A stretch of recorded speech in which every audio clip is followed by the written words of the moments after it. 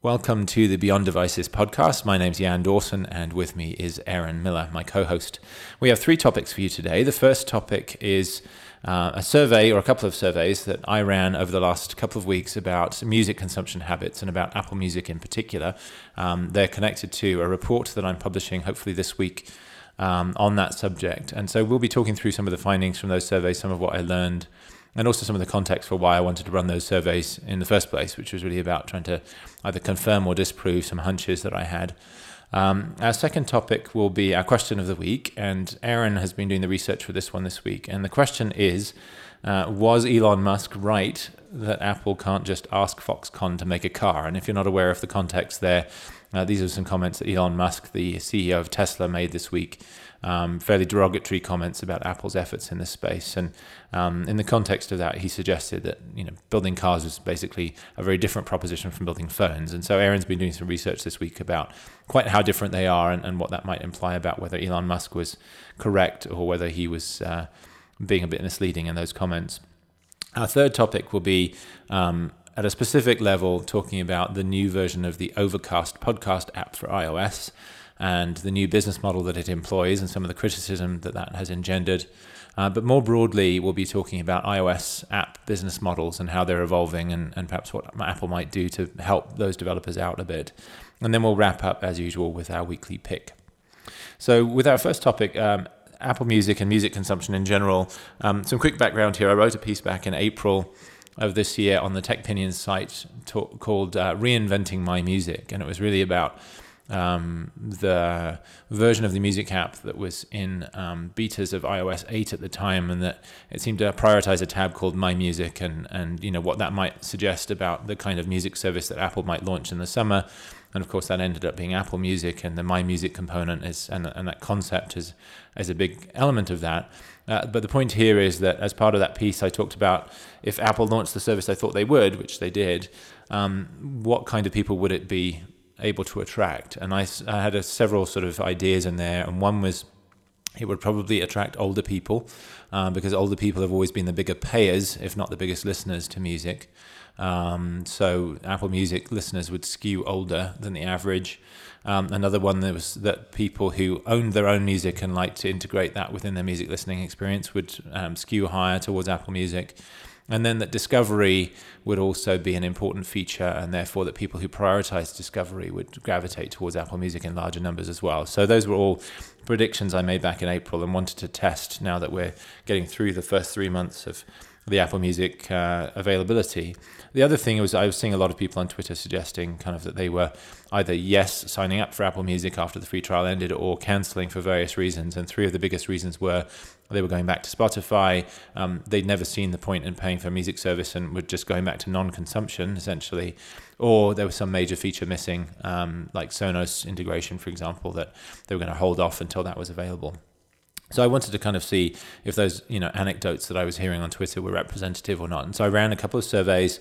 When the report comes out, hopefully in the next couple of days, that'll have the full methodology in it that you can see. But there were two surveys. One was one that I drove people to myself using the Qualtrics survey platform. Not terribly representative, definitely skews very heavily towards a tech audience and people who are favorable towards Apple. So some of the numbers have to be taken with a pinch of salt, but the trends are still interesting. And then a slightly bigger survey with 500 respondents that I ran through an app called Micro Hero, which allows people to take surveys and then get rewarded by payments to their favorite charities. So those were the two surveys that I ran, and the findings were interesting. So on the age side, there was an interesting dichotomy because younger people trialed Apple Music in higher numbers than older people. So you might say, oh, well, that kind of flies in the face of your original conjecture, but obviously, younger people are generally bigger music listeners, more aware of the latest stuff and so on. And so it wasn't altogether surprising that younger people trialed it in higher numbers than older people.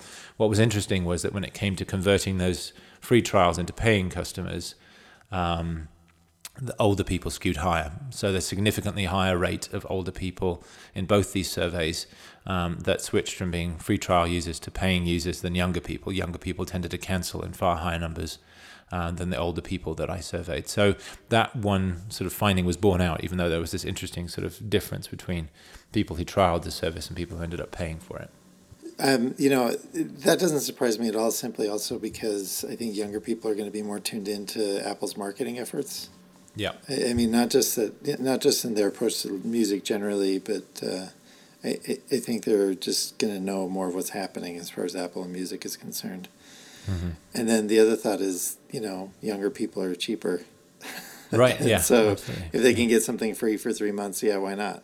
So yeah, and I think there's an interesting thing here too, where younger people are growing up with the internet, as it were, and with that, growing up with ad-based business models, and are much more tolerant of advertising in general, and probably have less disposable income as well in most cases. And so all of those things together mean they're much more tolerant of ads in videos and music and that kind of thing, and therefore drawn to things like YouTube and Spotify in their free versions, rather than paying for music and video and that kind of thing. And so, to my mind, again, it's not surprising that they would sign up in much lower numbers.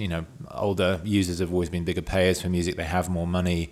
They're perhaps more choosy in what they listen to and more willing to pay for it simply because they have less time for discovery and that kind of thing. That their music listening time is probably less, and therefore they need to make sure they're going to hear exactly what they want to hear rather than sort of messing around and experimenting with things. So not altogether surprising. No, but I do think this is potentially evidence that Apple has the wrong price point. And when I say Apple, really, I'm talking about the music industry. In fact, I remember when back before Apple Music was announced, there were rumors that Apple was pushing for a price point around $7 a month or $8 a month. Yeah. But the music industry wouldn't have it, in part because once they hand over a price like that to Apple, it's like the 99-cent song price that held on for so many years, and that Apple was able to force on the music industry. But I think $10 a month is too much for a lot of the potential market out there. Yeah, it's challenging because it's basically an album a month, and that's the way Apple's positioned it too. Eddie Q and so on, in talking about it, have kind of talked about it that way. But how many people actually buy an album a month? You might buy half a dozen a year or something like that. But if you do, then you're going to be paying more using a service like this. And, I'm very much in the camp of, somebody who's willing to pay for the privilege of listening to whatever I want to and making sure I can listen to exactly what I want to at any given point in time while, yes, discovering some new stuff along the way as well. So I'm somebody who has signed up for Apple Music, but that's because it's worth it to me. The hassle and so on is worth it to me, just to pay the money and be able to listen to whatever I want to without having to be interrupted by ads and so on. But I know there are many others that make that trade-off differently. I think I wonder to what extent a $5 price point would change that behavior. It's funny that, the truth is, calling it an album a month or making that comparison already separates the younger customers from the older ones. Mm-hmm. Because, how many younger people actually buy albums? Buy the album versus buy, just as individual songs. So. Yeah, no, it's interesting. It's funny, single sales continue to be significant, but all the money for the music industry is in album sales traditionally. And so it's an interesting transition the industry is going through at the moment where, we are seeing this shift in what people are paying for. And of course, with streaming now becoming the dominant form, and it was very clear actually, and one of the first questions I asked was, which formats do you listen to? And streaming was dominant. And digital owned music was kind of the second biggest. And then there were various other things like physical media for a sort of subset, and then radio and things like that. But streaming is becoming dominant. And one of the other things that became clear was that it's free streaming that's dominant. I asked about different services and whether people used paid or free versions of those services. And, for everything except for Spotify, the free version was absolutely dominant. For things like YouTube, it was 100%, even though there is technically a paid version now of YouTube Music. But for Spotify, it was the only one where there was a significant subset of customers that were paying for it. But even there, it was a minority, and we know that from their public figures too. The reality is the vast majority of music streaming is used for free, and that generates far less revenue than the paid stuff. Even though there's far fewer users on the paid stuff, it actually generates a significant proportion of the total streaming music revenue, just because the payouts on ad-based streaming are far lower than paid streaming. Which is one reason why the music industry has been so willing to go along with Apple Music here and try to help to promote it.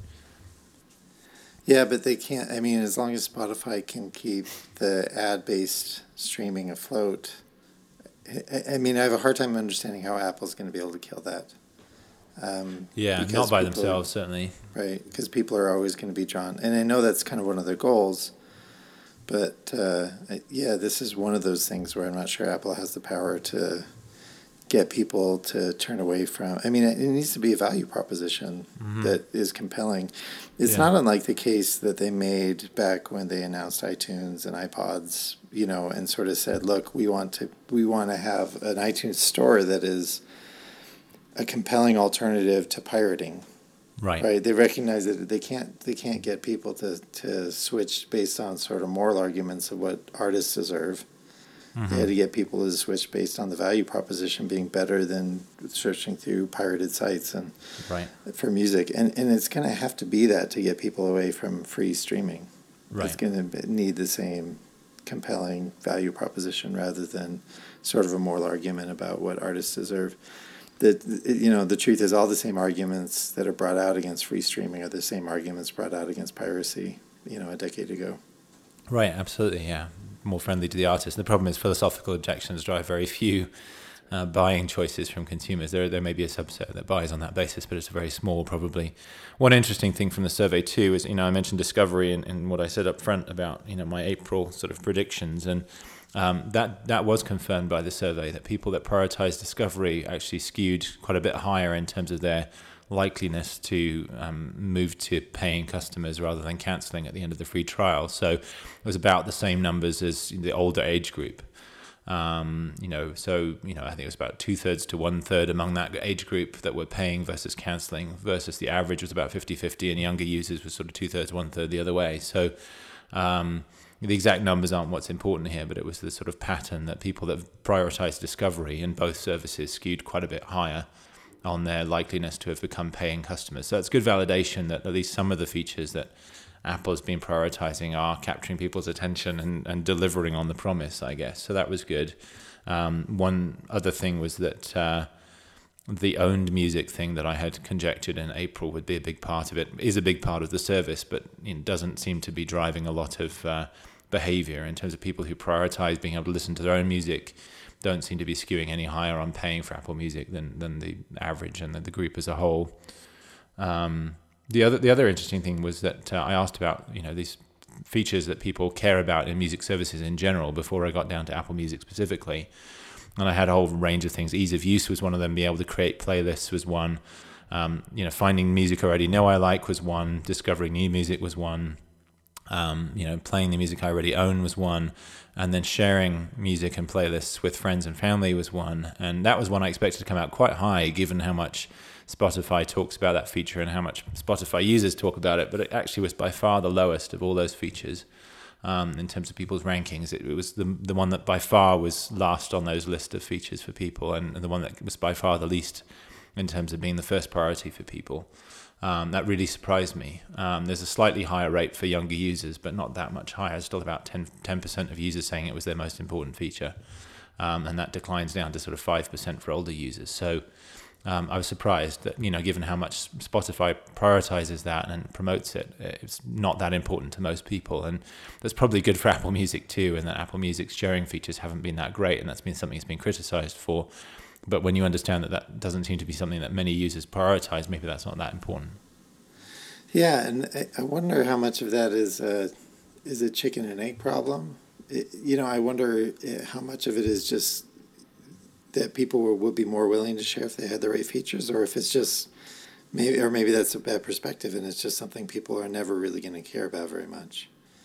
Yeah, no, it's interesting. I mean, I don't know if it may be, I think with some of these features it's hard, and this is where, focus groups and things like that can be better for some kinds of research, because you really understand what's behind people's rating of these things. But I wonder to some extent if it's just, well, every service has some form of sharing, and therefore that's not a higher priority for me in deciding between services. It's all going to do it somehow. But I suspect, given quite how low this was rated, I suspect it's just most people, they're not sharing. They're mostly picking music services based on their own listening experience rather than their ability to share that stuff with other people. Yeah, there are all kinds of interesting problems with sharing. because you have to have the right vehicle. Is it a playlist that you share? Is it a song that you share? Where do you share it? I mean, we can't have, Apple's not going to go after a ping redux, right? Right. And trying to create a separate social network.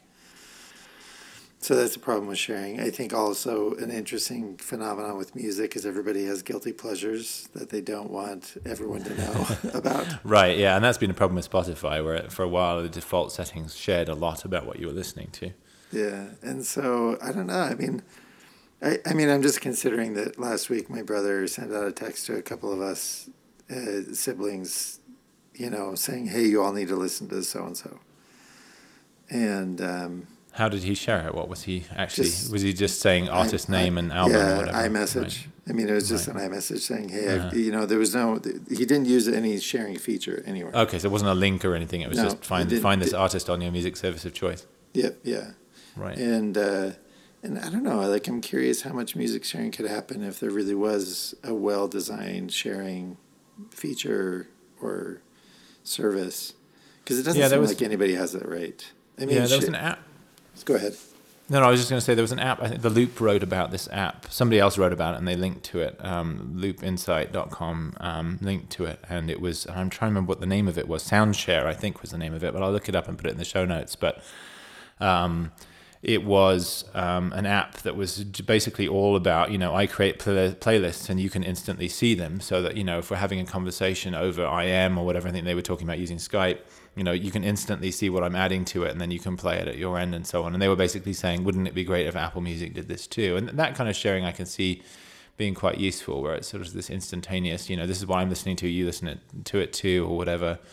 I think that could be interesting too. But all of this stuff depends to a great extent, especially in a paid service, on the person at the other end also having access to that service. And when Apple Music has well under 100 million users, and it was 11 million the last they gave a number for trialists even, the chances are the person at the other end doesn't use Apple Music, or at least doesn't pay for it. And so sharing gets really challenging if the person at the other end has no way to actually listen to the stuff. But it could be simplified, and I think this shows how awkward the divide is between the iTunes Music Store and Apple Music as a service. Because, for example, if there was a mechanism by which you could push out, hey, I'm listening to this song, everybody else should too, it ought to have one link, right? And if I'm not an Apple Music subscriber, it takes me to the opportunity to preview and buy the song. And if I am an Apple Music subscriber, it just plays the song. Mm-hmm. But these services have this sort of weird chasm between them that seems unnecessary. Right. I mean, I'm sure it's not technically easy to integrate this store with Apple But Music, you do feel that way, even as an Apple Music subscriber. When you're using it, you feel like there is a strange sort of, now I've got to transition to the iTunes store. It's like, well, shouldn't it all just be Apple Music, And it should be a buy button by the stuff that's not available in Apple Music, and I shouldn't have to shift to this whole different modality to be able to buy music if I actually need to do that. No, that's exactly right. It's a really strange divide, and I think it makes things worse for Apple, not better. Right. Okay, well, let's wrap up on that music topic and move on to our question of the week. So as I said at the beginning, the question here is, and it's a slightly flippant question, but it gets at the heart of the issue here, which is, was Elon Musk right that Apple can't just ask Foxconn to make a car? So, Aaron, do you want to first of all give us the background to that question? What was the context in which he was making those remarks, and what was his point? Sure. So he was giving an interview for a German business newspaper, and Elon Musk is never one to really worry about biting his tongue. The interviewer asked about Apple, especially in particular the fact that Apple had hired away a bunch of Tesla engineers.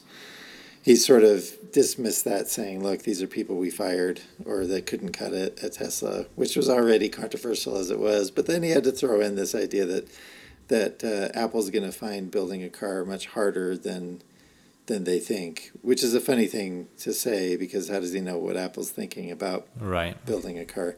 Mm-hmm. But, his point was, he said, look, have you ever taken a look at the Apple Watch?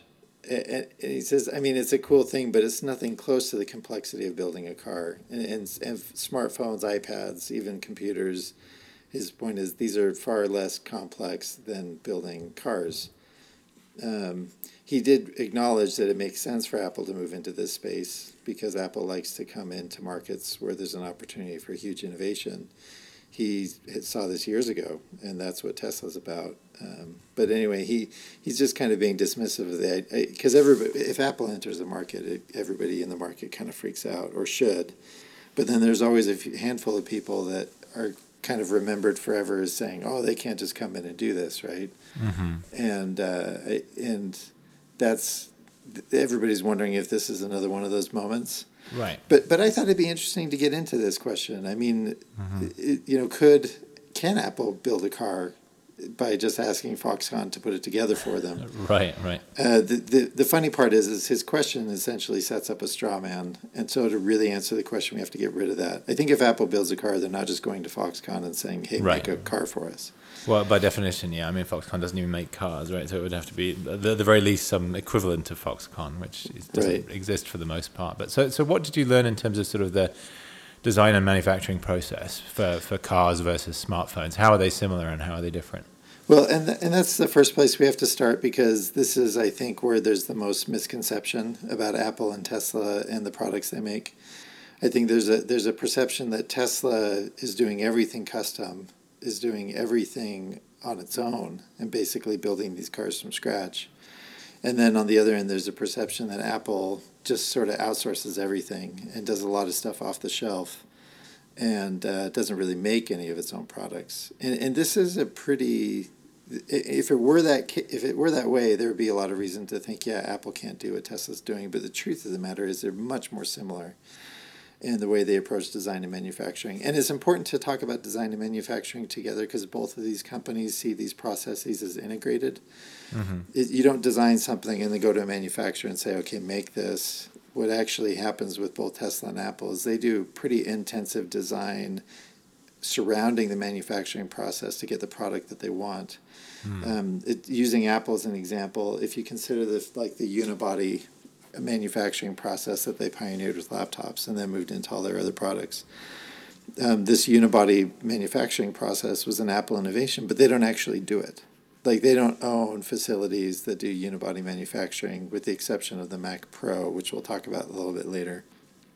The truth is, what they do is they sort of say to the manufacturers, we need this kind of equipment, undertaking this kind of a process that we've designed. They license that to the manufacturers so they can use that process.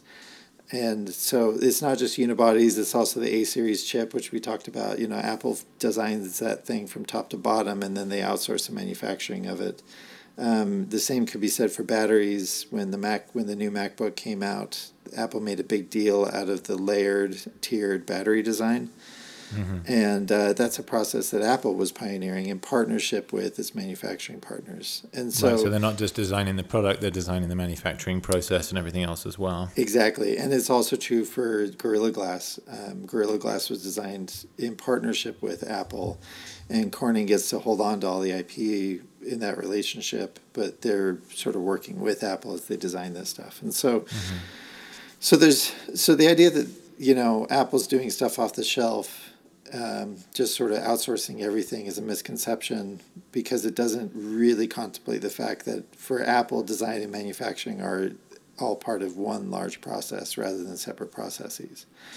And Tesla, on the other hand, gives the impression that they manufacture everything from scratch, but they don't. In fact, from what I was able to dig up, it looks like Tesla actually, they source around 2,000 parts for their cars from 200 third-party providers. So these are all OEMs that are feeding into the Tesla supply, coming out of the Tesla supply chain. And I mean, in fact, I found this really great thing from autonews.com, a PDF showing all the different parts that come from, where they identify the companies. And so the exterior mirrors are produced by a company called ADAC. The brake pedal switch is Methode Electronics. The interior auto-dimming mirror is made by Gentex. The antenna system is made by Harada. I mean, you get the idea. Like, these are all companies making parts that Tesla is ordering, bringing into their assembly facilities, and then putting together. And so Tesla, it turns out, has plenty of off-the-shelf requirements. In fact, parts that they're using in their supply chain. In fact, almost in a way that makes me feel like they're probably doing it more than Apple. Apple does very little that we could truly call off the shelf, in the sense that they're sourcing parts that other people are also using. Apple tends to custom order stuff a lot more than other manufacturers in electronics. And so The truth is, Tesla and Apple are very similar in this regard. They're both very interested in the design process, but they're also relying on third-party manufacturers to provide them with a bunch of the parts involved with the products that they're making. Right. So you got the design, you got the manufacturing. At some point, all this has to come together, right? So you've got this assembly process as well. Is that similar for the two companies, or is that where things start to diverge a bit more? This is where the big difference is, and I think this is where Elon Musk's statement wasn't so much of a straw man, because he's right. You can't just show up to Foxconn and say, hey, make me a car. And Musk is saying this because Tesla has its own assembly facility in California that produces Model S cars. In fact, there's a really cool video that we'll link to that shows that process. Wired was the one that produced it, and it's highly automated, lots of robots, and it shows that they actually do a fair amount of. I mean, although this is really an assembly plant, they do a fair amount of actual manufacturing. I mean, the brazing, for example, of the car panels is made out of aluminum, and they actually take coils of aluminum and shape them into the parts in this facility. This is where they do all the painting and other assembly. But all this happens in the United States with American workers, and essentially there is not a car until it comes out of a Tesla-owned facility. Right. And that's not true for Apple for everything except for really one product, which is the Mac Pro. I mean, but I think this is the reason for the difference. Apple needs tens of millions of its devices on really short order. I mean, it had to sell 10 million. It just sold, over 10 million iPhones in just a few weeks. It had to actually get these products into people's hands. And the thing about Foxconn and other manufacturers and assemblers like Foxconn is that they have access to labor pools that allow, or they provide the ability to produce this many units on such short notice. Right, so it's not just about the fact that Chinese labor is cheaper, but it's just this massive labor pool that you can tap into and produce things on scale that you can't do in the same way with quickly ramping up and so on back in the US. Right, and I have a friend who runs a company in China that provides benefits. They essentially are an HR benefits provider for manufacturing facilities in China. So the idea is kind of providing benefits to factory workers. And when there's people are constantly moving around, and you're talking about hundreds of thousands of workers shifting and flowing continually across all these different manufacturers. I mean, the reason Apple has to be in China producing phones is because they need as many phones as they need to keep customers happy, and you have to produce in a place where there's a labor supply to do that. I don't think that's going to be the situation with cars. I think it was last year, globally, there's a total of 89 million cars produced. And, Apple's iPhone sales alone, not including the smartphone category, right? But Apple's iPhone a couple sales of quarters, alone, yeah. I mean, are on par with that. And so Apple's clearly, the market for vehicles just doesn't have the same volume. And so I think the idea is that to think that Apple's going to produce a car through a Foxconn is looking at it the wrong way. And we have a much better analogy for how Apple's going to produce the car with its Mac Pro facility. And so a couple of years ago when Apple announced the Mac Pro, they kind of made a big deal out of the fact that it was produced in the United States. They do all the assembly here, and even some of the parts are originally sourced from the United States. And so, and in fact, if you watch, Apple put out a video on how the Mac Pro is made. And if you watch that video and compare it to the video that Tesla put out through Wired, there are quite a few similarities. And I won't be surprised if Apple ends up producing the car in the U.S. I mean, we still make a lot of cars in the United States. And I think, and we've got the capacity here to make cars in the United States. Right. As far as like the number of employees you need and so forth, plus these are highly automated processes. You're going to have a lot of robots doing a lot of the work. And so I won't be surprised if Apple cars are made in the U.S. in a way that's very similar to the way Tesla's making them. And there's nothing Tesla's doing that isn't available to Apple just because Apple has so much cash on hand to invest in stuff like this.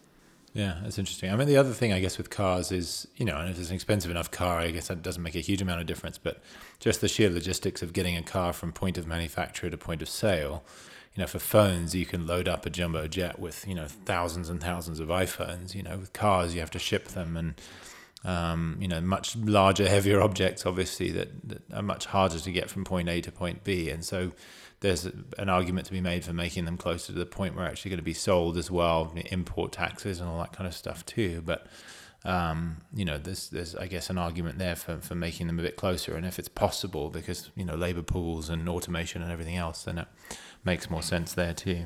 It is going to be a different supply chain experience for Apple, though. I mean, the Mac Pro doesn't sell that many units. It's an expensive computer for a targeted market.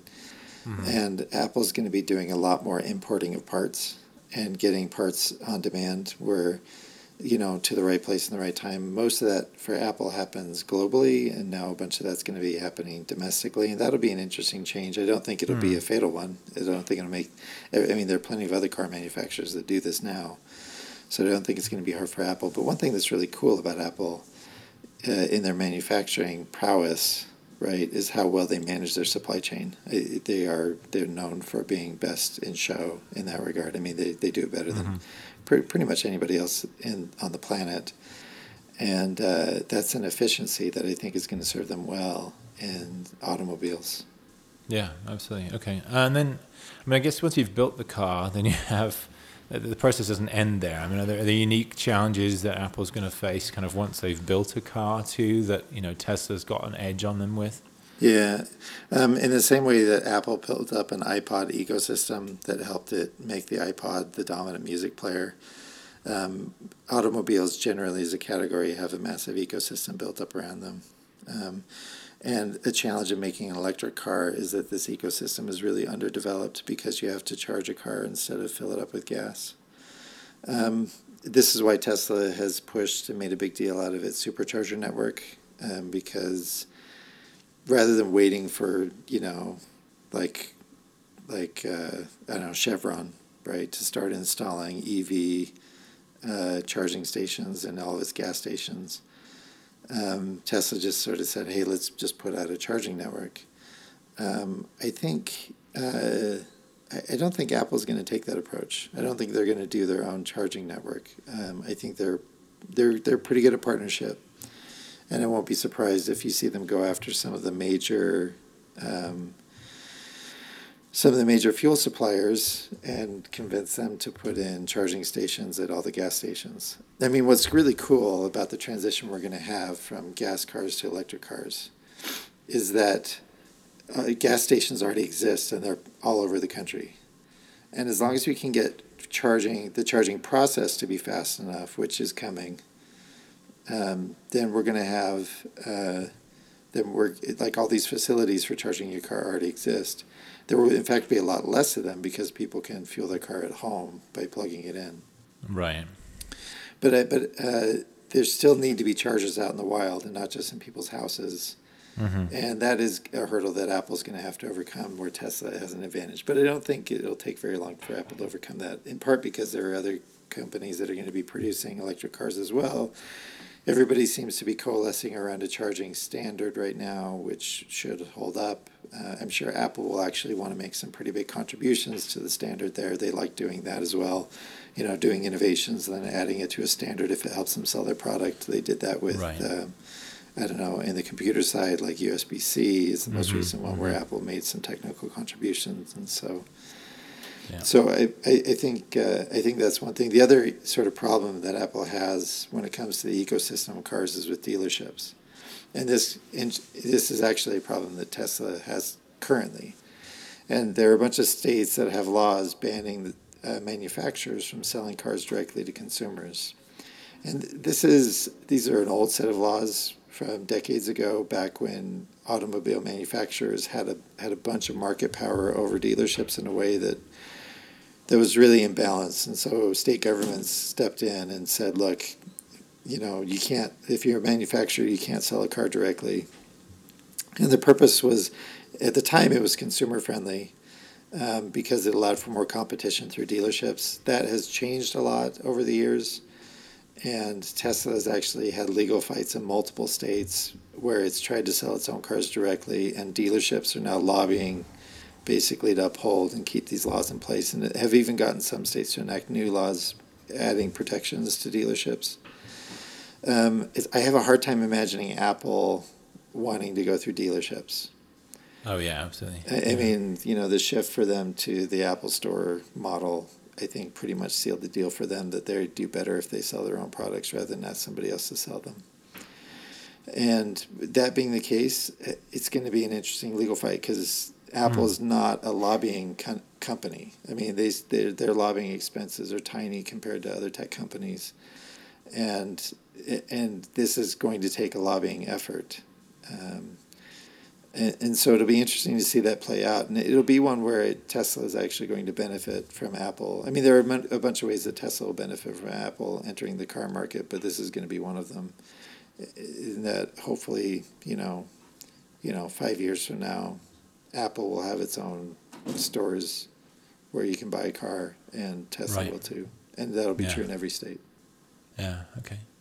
Well, great. Any last thoughts on all of this? Anything that we haven't kind of covered yet? Just kind of one side thought, and this has nothing to do with answering Elon Musk's question. I mean, because I think the answer, if I summed it up, is of course Apple can do this. I mean, Tesla and Apple are a lot more similar than they are dissimilar, and Apple has this huge amount of cash to ramp up to make something like this happen. I mean, they've already authorized a team of 1,000 people to work on the Apple car, and based on some latest reports, they've already hired something around 400 people. I mean, that's a huge commitment financially, and Apple has the capacity to do it. So I think all this is available. I think what the side thought that I think is really curious and interesting is how intensely Apple designs every element of its products. The new Magic Mouse that just came out, there was that article, right, describing the design process that went into this. Yeah. And it was funny because it sort of obsessed about the plastic feet of the mouse, and how they created a different sound when you clicked on the mouse than the old mouse had. And they had to design new feet so they could get the right clicking sound. I mean, this is obsessive design. And what I find so curious about Apple making a car is that the number of parts that need designing, the number of elements that need designing, increased by 2 orders of magnitude. I mean, there's so many more parts in a car than there are in a phone or in a laptop or in an iPad. Both working ones and just decorative and functional ones. Yeah, exactly. And I am just imagining Johnny Ive sitting on top of this huge design project. And I'm curious how it's working. I mean, because the other impression you get is that Johnny Ive has sort of always been the final arbiter of design choices, and that he's very involved in the design process of all these products. There's so much going on in a car design-wise, both interior and exterior to a car, that I just don't know how a single human being could have the bandwidth to be as involved as he's been historically. So this will be interesting to watch. Yeah, so this is going to be interesting to see when it comes out. Tesla, when it first started coming out, the Model S, there were a lot of people who said, yeah, the electric thing is really cool, but Teslas just don't have the same fit and finish as like a BMW or a Mercedes. Right. In fact, this is still a complaint people have about the Tesla because of its price category. It's competing against cars that have a much more finely detailed interior, for example.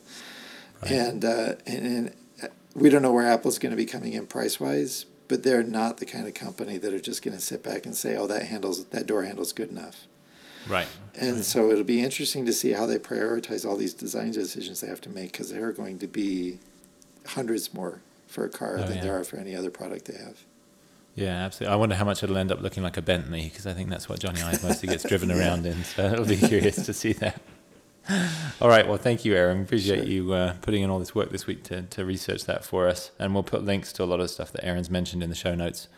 So our final topic is, as we said, sort of both specifically the new business model for the Overcast podcasting app from Marco Arment, but more generally kind of what's going on with business models for iOS apps and for developers and what might need to change there. So let's just kind of review some of the specifics of the Overcast case in particular. So just a few days ago now, Marco Arment, who has a long history, he was one of the original founders at Tumblr. He then made a lot of money from that, and then also created Instapaper, which was also sold, made more money from that. And then his most recent project is this podcasting app called Overcast, and it's on iOS and on the web as well.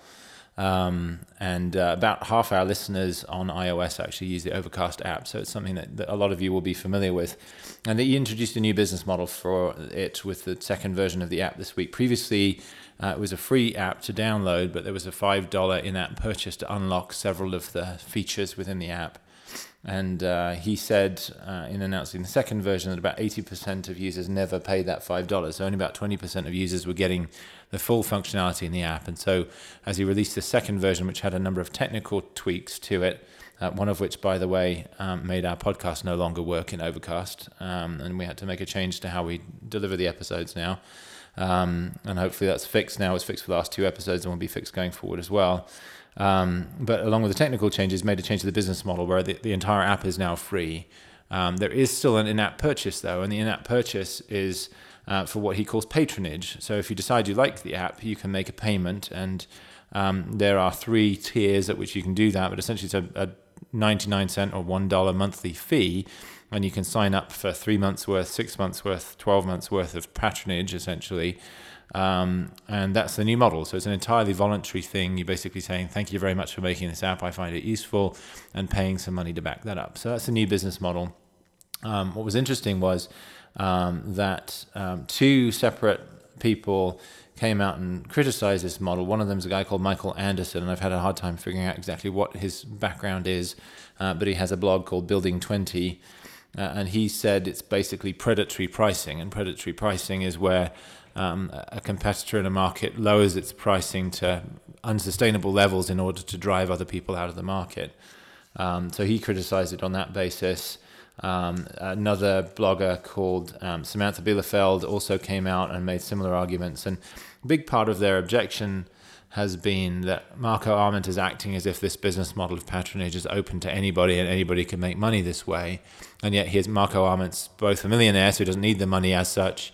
Secondly, he has a huge following. He's famous, essentially. He has a big following as a podcast. He's very well known. Every new project that he has, people like John Gruber will cover it. So he's guaranteed to get lots of coverage, lots of usage on whatever he builds. And so he's unlike the typical indie iOS developer. And so the criticism was, yes, in theory, everybody could adopt the business model, but hardly anybody else would have the same success and be able to actually make a living through that business model. So interesting discussion around that specifically. But it also taps into the sort of broader discussion that's been going on for a while now about some of the things that the iOS App Store is missing, upgrades, trials, things like that are available in other sort of software models and that make being an iOS app developer tough. And along with that, just the prevalence of free apps within app purchases, and then the prevalence of 99 cents as the sort of vast majority of apps are priced at that price point if they are paid. So all kinds of things tied up in this, but I'll stop talking and let Aaron sort of weigh in on this. Yeah, there's no doubt that the app economy is broken for developers. And I think Marco Arment's follow-up post on all this, where he kind of talks about the threat of big money coming into podcasts. I mean, he sees podcasts as getting much, much bigger than they are now, and that's going to bring investors. And investors are going to be doing the kind of predatory pricing to grab market share just in the same way that Arment's being accused of doing right now. And his point was, look, I'm positioning myself so I can keep doing this and still be in a place in this market so I just don't get squeezed out by big money, which he said happened to him in the case of Pocket, because Instapaper was competing against Pocket, but Pocket raised a bunch of VC money. And with that, they were able to compete on, in a way that he wasn't, because they had cash to do it. Features get copied, and innovations get copied. And so the way you compete is by essentially becoming the de facto software for whatever it is that is involved. And then you figure out ways of making money through advertising or in-app purchases. And Marco's point was, I'm not going to get big money for backing Overcast, and so this is his way of sort of beating everybody to the punch with the market grab kind of thing. Mm-hmm. I could see why people would be annoyed at him for doing that, because it's a pretty cynical perspective, but it's not uninformed cynicism. It comes from the fact that it's happened to him once already, and right. He's seen it happen with a bunch of other developers in other areas. And this is a problem because Apple benefits from having innovative indies do really cool things. In the game space, it's maybe a little bit easier for developers because if you're like Monument Valley was a hugely successful game that was very unique, hard to copy. But then you have the people who made the game Threes, and some guy in a day made a knockoff version called 2048 that has had way more installs than Threes ever had because it was free. Right. And, this push to free is obviously really appealing to consumers, but hurts developers in a way that discourages them from wanting to develop if they don't have, the financial backing to own a market and then go after in-app purchases or advertising for revenue. Right.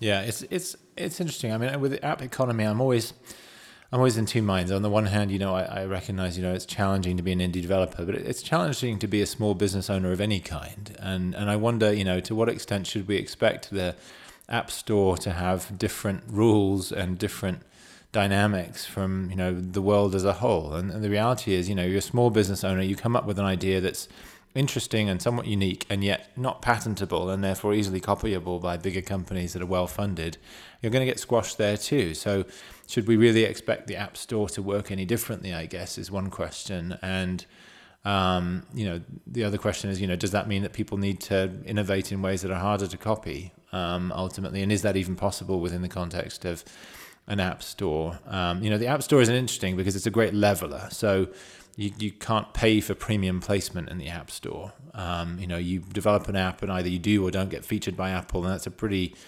meritocratic process. If it's any good, it will be featured. If it's not, it won't be. On the other hand, if somebody's able to drive large amounts of traffic to a particular app on the store, it will rise in the charts, and that will help it to be seen by more people. So having an existing large following or otherwise driving a lot of interest in whatever you're doing can help.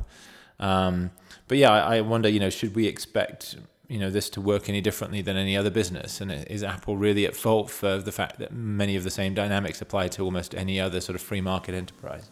Yeah, no, that's a really good point. I mean, it makes me think of mom and pop retail versus, Walmart in the grocery space or Barnes and Noble in the book space. Although that's a story that, we're talking about the mom and pop bookshops that went out of business, but now it's Barnes and Noble that's struggling to stay in business because of ebooks and everything. But,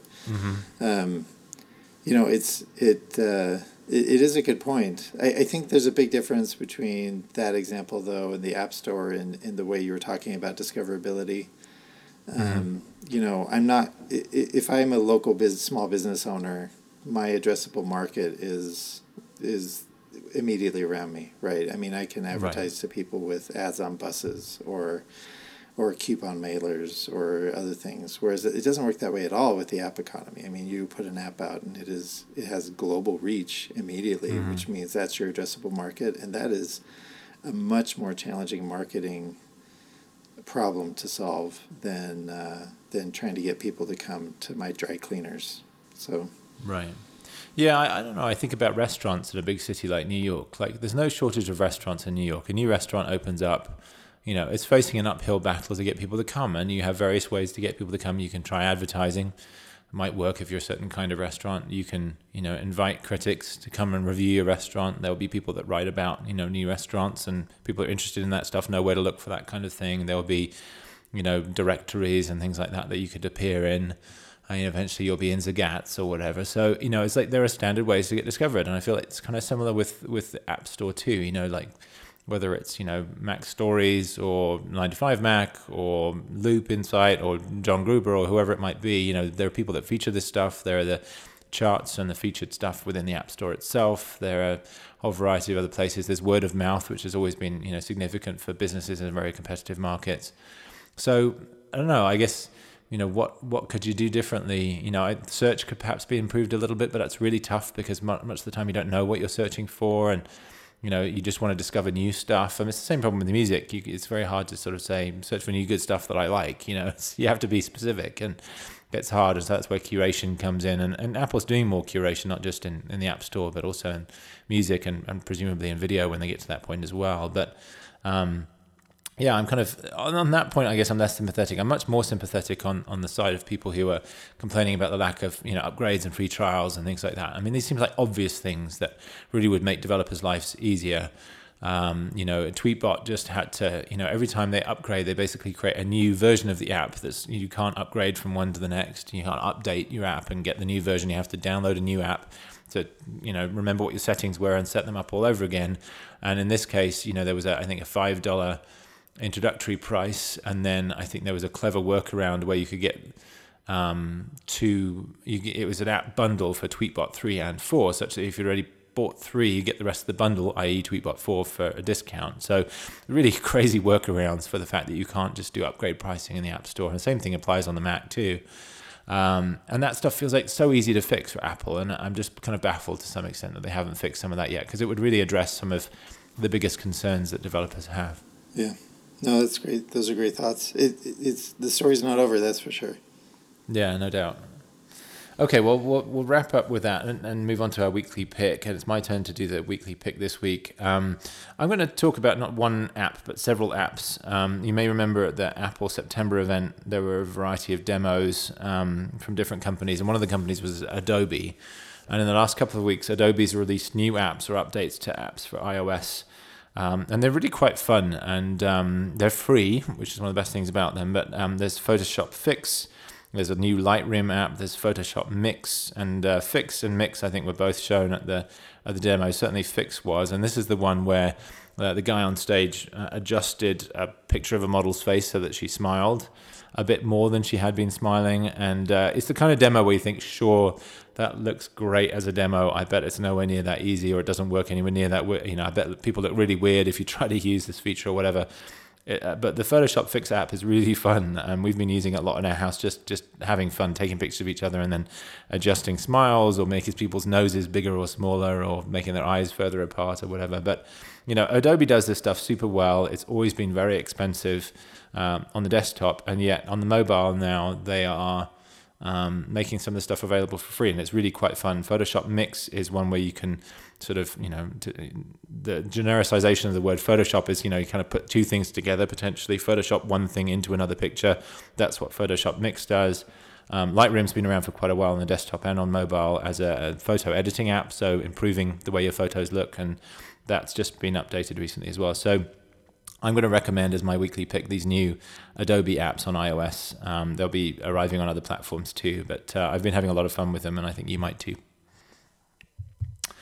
All right, well, with that, we'll wrap up. Thank you for being with us. We'll post links to a lot of the stuff that we've discussed on the website at podcast.beyonddevices in the show notes. As always, if you have any feedback or questions, please let us know. If you have any recommendations for questions that you'd like us to tackle in future questions of the week, let us know that as well.